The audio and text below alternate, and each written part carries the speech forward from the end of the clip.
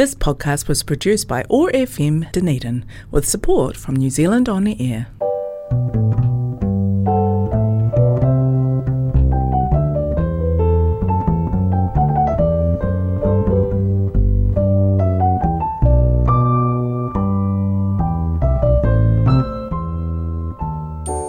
Kia ora, my name is Kerry Enright and I'm one of the ministers of Knox Church in George Street, Dunedin, and I welcome you to Radio Church this day.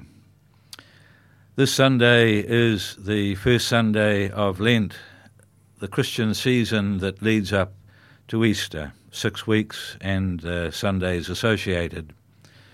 And this Sunday is the Sunday after we've seen some pretty shocking pictures of what happened outside Parliament as protesters were moved away by police.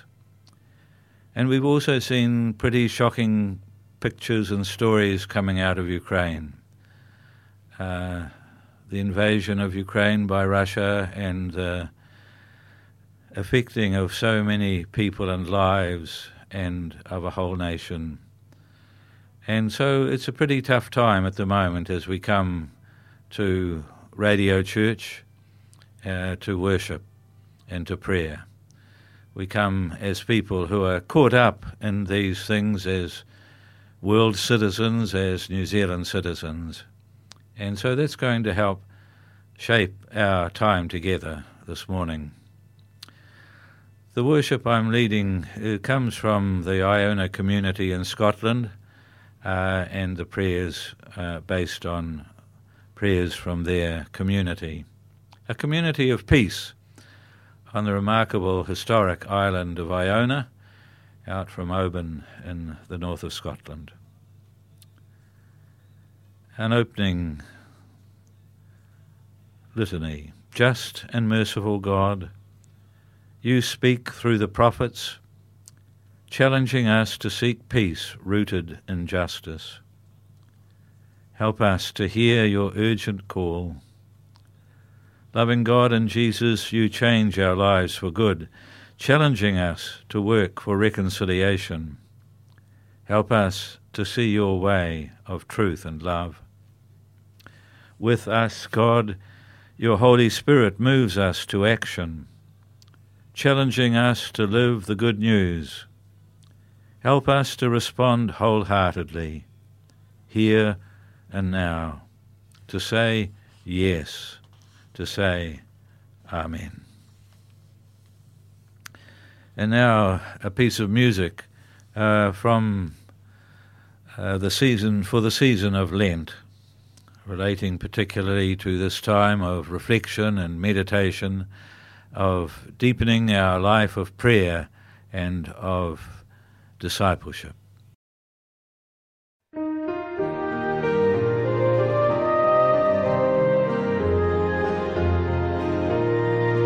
Will you come and follow me if I but call your name? Will you go where you don't know and never be the same? Will you let my love be shown? Will you let my name be known? Will you let my life be grown in you and you in me?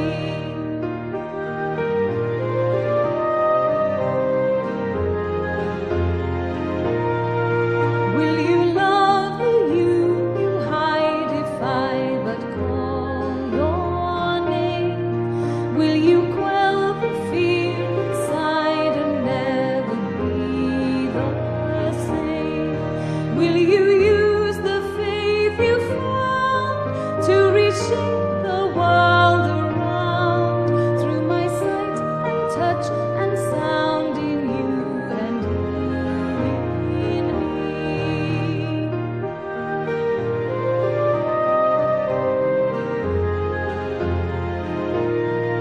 Lord, your summons echoes true when you but call my name. Let me turn and follow you and never be the same. In your company I'll go, where your love and footsteps show. Thus I'll move and live and grow in you and you in me.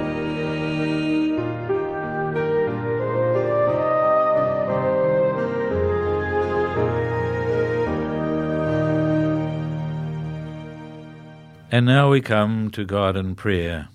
Let us pray.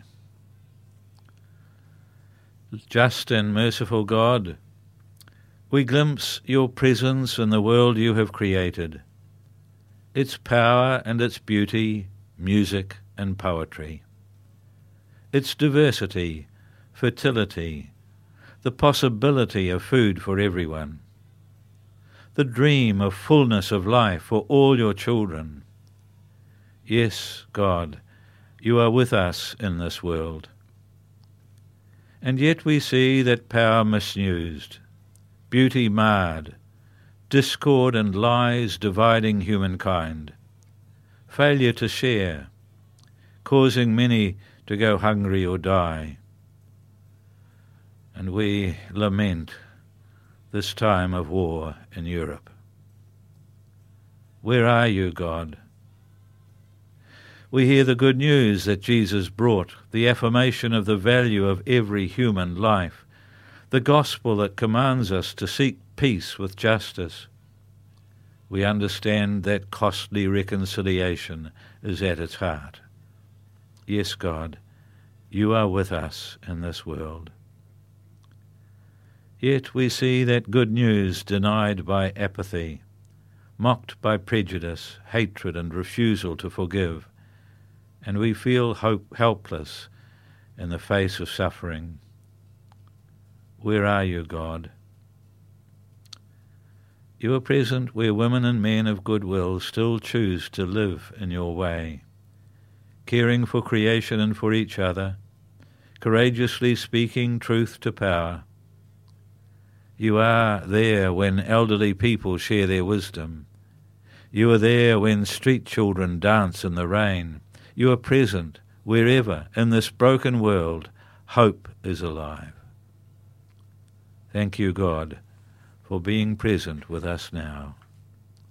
We pray in the name of Christ. Amen. I have two readings for today, and the first is from the Psalms, from Psalm 91. You who live in the shelter of the Most High, who abide in the shadow of the Almighty, will say to the Lord, my refuge and my fortress, my God, in whom I trust. For he will command his angels concerning you, to guard you in all your ways. On their hands they will bear you up, so that you will not dash your foot against a stone. You will tread on the lion and the adder, the young lion and the serpent you will trample underfoot. Those who love me I will deliver. I will protect those who know my name. When they call to me, I will answer them. I will be with them in trouble. I will rescue them and honor them. With long life I will satisfy them and show them my salvation. Thanks be to God for this reading from the Bible. May God grant us understanding of it. And now another piece of music for the season of Lent, the season in which Jesus journeys with us testing us, as it were, with the truth, inviting us into deeper relationship, asking us to trust and to hope and to pray amid all that's going on around us.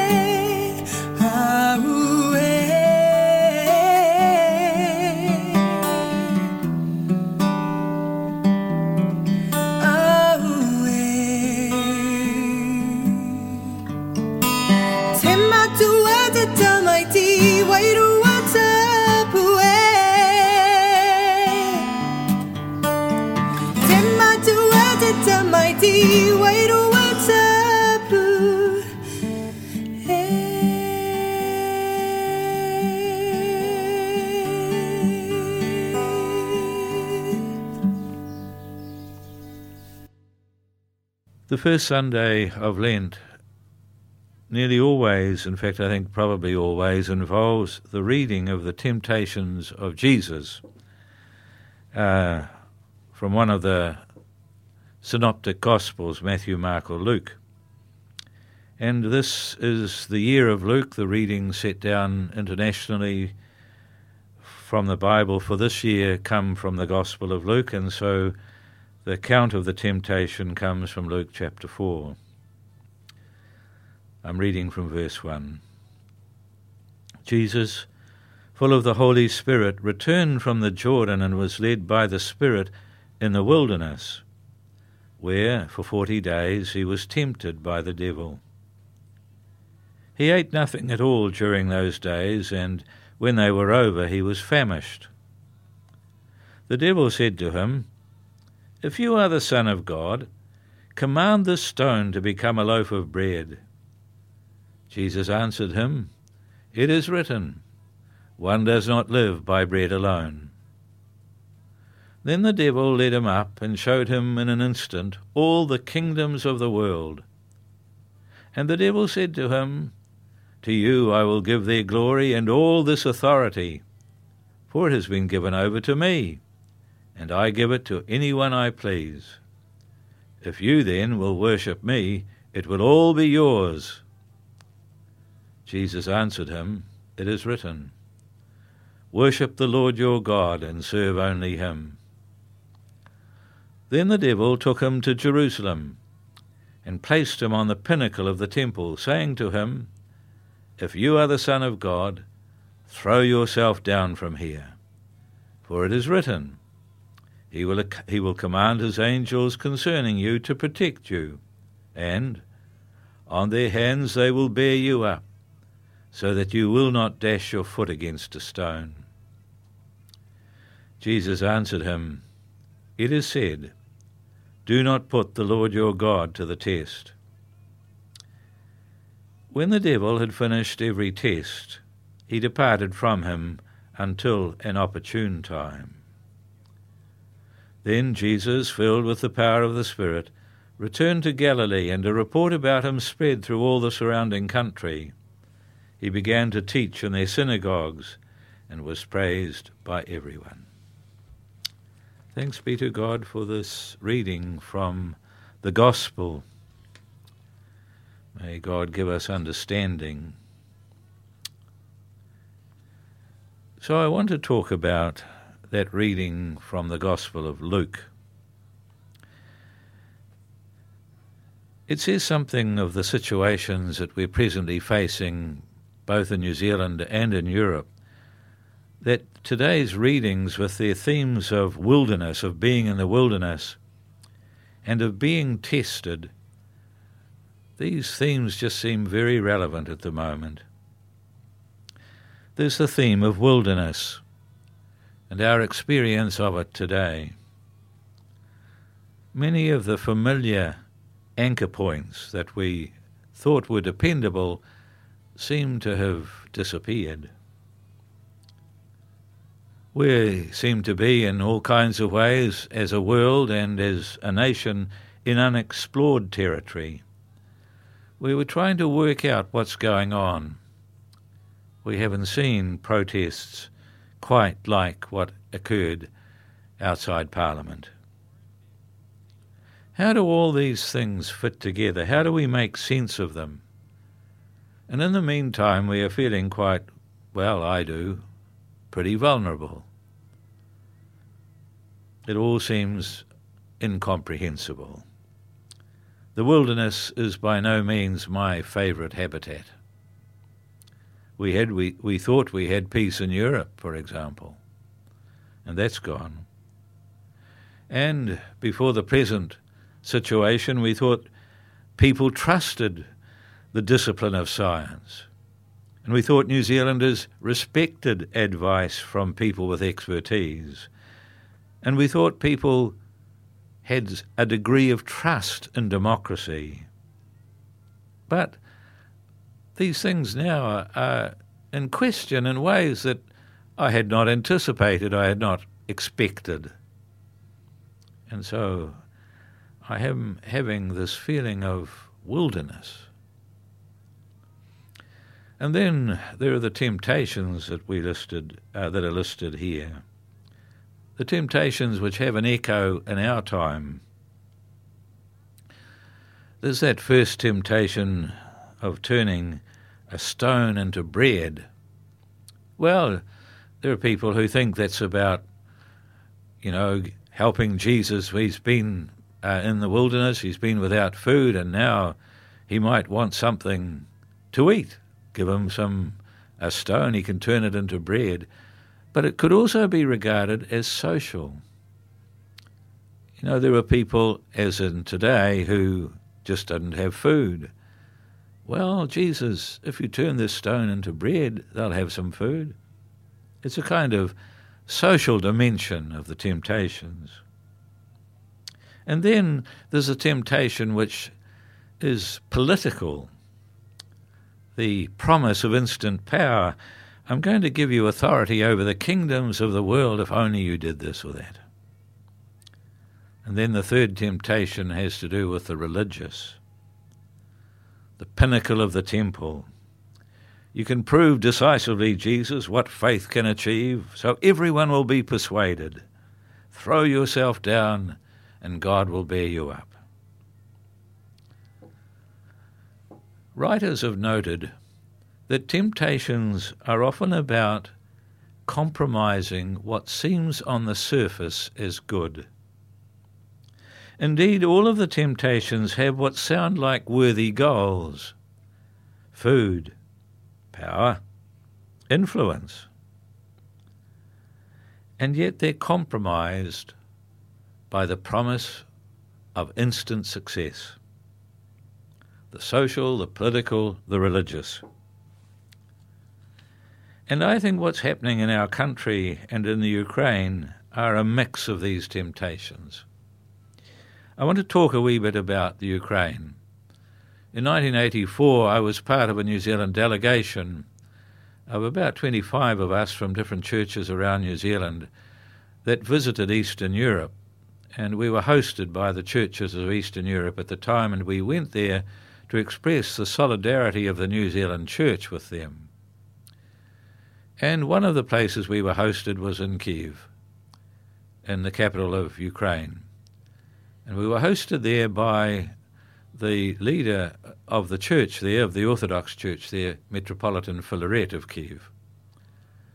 Subsequently, he became a figure of great controversy, and you can find out about him online. Indeed, now he's regarded, and he's quite an old man, older than I am, he is regarded as the patriarch of the Ukrainian Orthodox Church. And so I want to talk about the experience of that and what that means. So here we are in a terrible war between Russia and the Ukraine. Both of these countries are populated with Orthodox Christians. We don't know so much about Orthodoxy in New Zealand, but worldwide it is the third largest Christian strand after Catholicism and Protestantism, then Orthodoxy. And so what's happening is that as Russians attack Ukrainians, Orthodox Christians are killing Orthodox Christians. Unbelievable. And the relationship between the two countries has a history religiously. Around 980, princes in what is today Ukraine were converted to Christianity by Orthodox Christians from Constantinople. And so the area around Kiev became the heart of Orthodoxy in the whole of that region for 3 centuries until it moved to Moscow. And for most of that time, Orthodox churches in Ukraine were under the sphere of influence of the Moscow Patriarchate, the centre of the Russian Orthodox Church.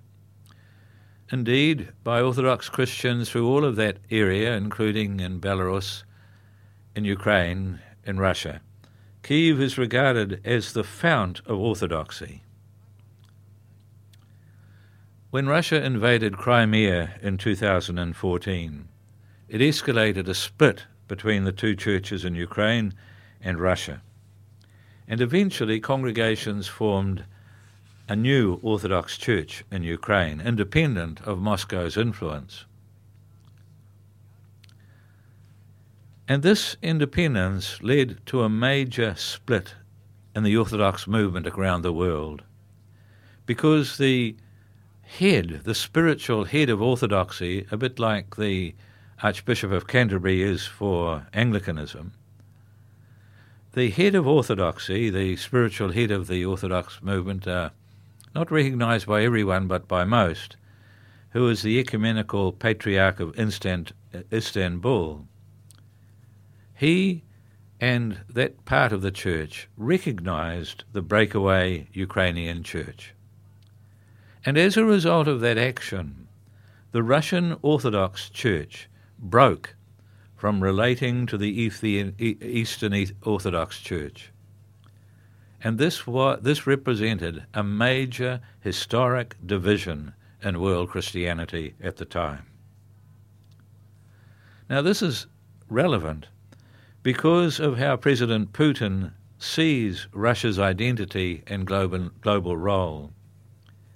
He's committed, it seems, from what he said, to see the glories and geography of Mother Russia restored. And religiously, he says, this is preserving Christian civilization against the secular decadence of the West. And for that, his relationship with the Russian Orthodox Church is essential. It seems that he wants to see Moscow as the centre of political and military power over an empire blessed by the Russian Orthodox Church, a church that's closely allied itself with Mother Russia. In fact, the Patriarch of the Russian Orthodox Church has spoken in support of President Putin and what he is doing. Another interesting aspect is that President Putin's mother was a Christian. And in the communist era, when faith was suppressed, Putin was baptized in secret. And it's said that even today, every day, he wears his baptismal cross around his neck. So here is an alignment of power and a religion which is unusual here in New Zealand. We don't really understand it, but it's not just limited to Russia, because there are people who have identified that some of this alignment bears a strong resemblance to the white, masculine, militarized versions of evangelical faith in the United States. Figures like Steve Bannon, who used to work for President Trump, and voices of religious white nationalism look to Putin and other autocratic Christian leaders with admiration. And this is where the connection comes with New Zealand. Unfortunately, through social media, these views are beginning to influence New Zealanders. These people using social media have been among those spreading misinformation about the pandemic and about mandates. They've been promoting particular understandings of freedom at odds with the gospel. And some of the shocking language that's been used to describe our government has come from this sector. Some of the people who protested outside Parliament have referred to the information that they have received from these sources, from these quarters. I have a friend in the United States, Wes Grangeberg Mickelson, who writes about these things, and he said this: all this underscores the grave dangers of wedding the church to nationalistic power and perceived righteousness. The possibilities of faithful prophetic witness are repressed and eliminated. Nationalism becomes idolatry. Belonging to a global body of Christ that transcends national boundaries is destroyed. The possibility of the church acting within situations of conflict and war as a channel of peacemaking vanishes. And at times, the church even ends up blessing weapons of destruction. For the follower of Jesus, war can never be the answer. But what are the alternatives? Can non-violent resistance find expression? And are the sanctions we see being imposed a form of such non-violent resistance? Well, people have pointed out that the apartheid regime in South Africa was finally broken when economic boycotts and disinvestment became a part of the resistance to evil.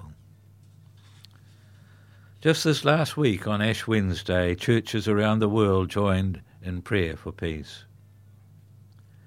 And the global Christian community can support non-violent resistance to aggression and to the temptation to see violence as an answer rather than an evil. More than that, the Christian community can stand against every attempt by any government and leader to use religious faith to support nationalism. Our belief is that wars never win in the end. The resurrection of Christ demonstrates how violence is all ultimately undone by the power of God's love. Thanks be to God. And now let's come with prayers for our world, prayers for wisdom as we seek to make sense of this wilderness in which we are having to negotiate ourselves at the present time. Let us pray. Creator of this world and all its people, we are glad that all things are held in your hands. You have not left us alone.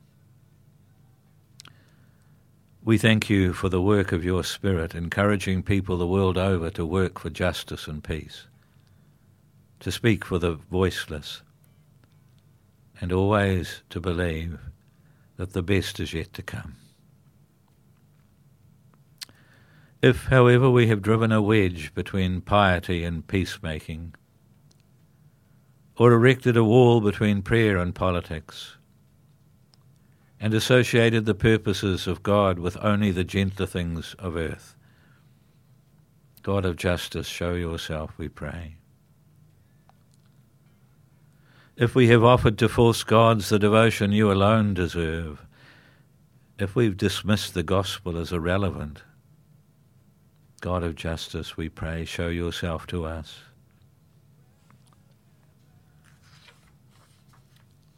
And I want to pray now a prayer for Ukraine from the United Reformed Church in the United Kingdom.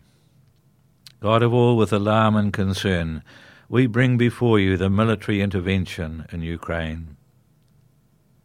In a world you made for peace and flourishing, we lament the use of armed force. We mourn every casualty of this conflict, every precious life extinguished by war. We pray comfort for those who grieve and those who are fearful. Hear our longing that leaders and nations will honour the worth of all people by having the courage to resolve conflict through dialogue.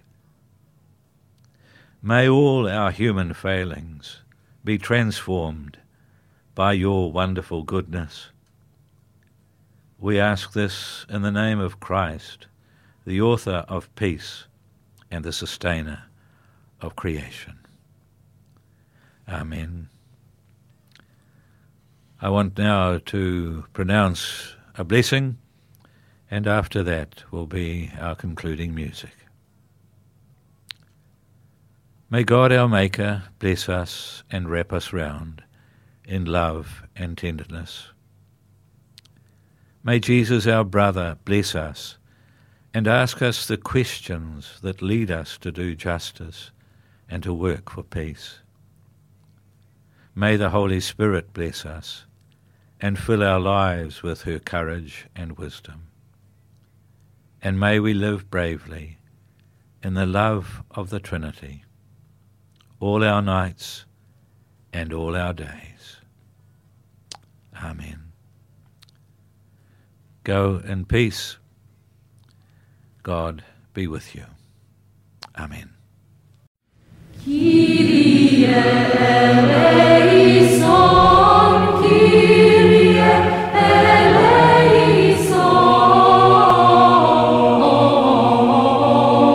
Kyrie eleison, Kyrie eleison, Kyrie